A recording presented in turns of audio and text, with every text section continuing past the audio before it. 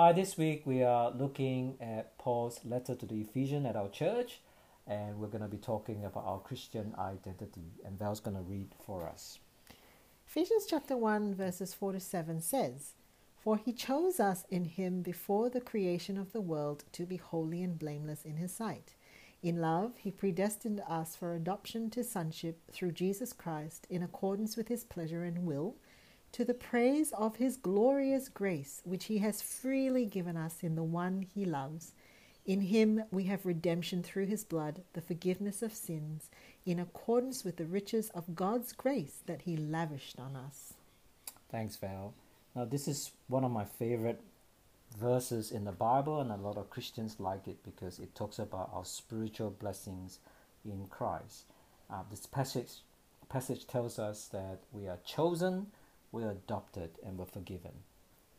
But the question that we want to ask is, how does that relate to Christians or to everyday life? Yeah, I love this passage as well. I think the language is so abundant, freely, lavishly. Very rarely in life will you find that anything is free or that things are lavished upon you. Fundamentally, I think human beings have three core questions, Josh, that they're looking to answer. Who am I?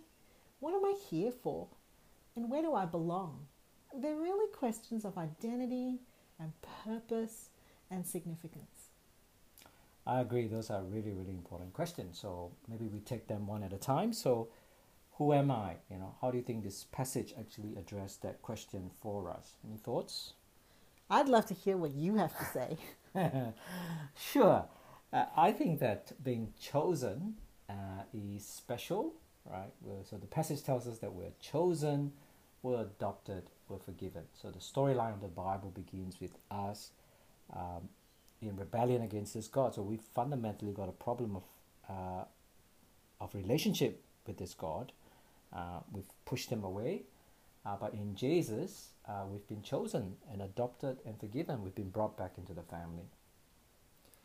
It's an incredible thing to think about because as human beings, when we're trying to answer those three questions, left to our own devices, we'd probably have to think about what we're good at, if we're good enough for other people, and we can really overinvest and try to strive to get those questions answered through wealth or status or success. It's a bottomless pit.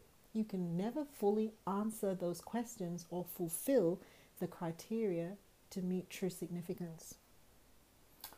Yeah, that's really interesting, isn't it? So all of those things are part of God's other good gifts in life for us, like work, family, pleasure. And however, if we kind of make them our goal, they become idols, right? They don't satisfy us.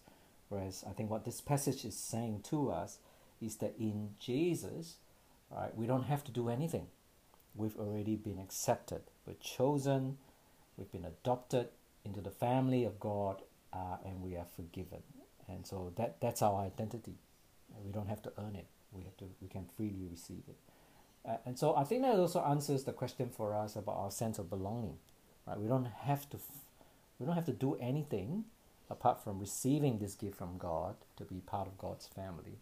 And whatever else that we do, it's not because we're trying to earn God's pleasure, but we do it because now we want to please our God, our Father. Brought into relationship, brought into belonging, chosen, adopted, wanted, and forgiven. These are gifts that you rarely find on this side of in this earth and in the relationships that we have.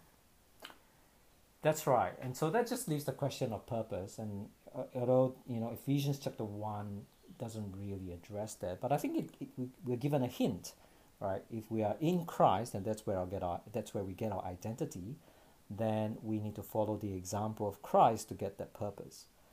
Jesus lives his life. His purpose in his life was to please his Father, and God's will in life will be a blessing for all the rest of humanity at the same time. So I think from there we're blessed to be blessed. We're blessed to be a blessing, if I can put it that way. And that we can derive purpose out of that. Absolutely. Most of the time when we look at modern day psychology, we come to accept that in finding purpose from serving others, from being grateful, from being able to have a bigger perspective than the things that trouble us, these things set people free.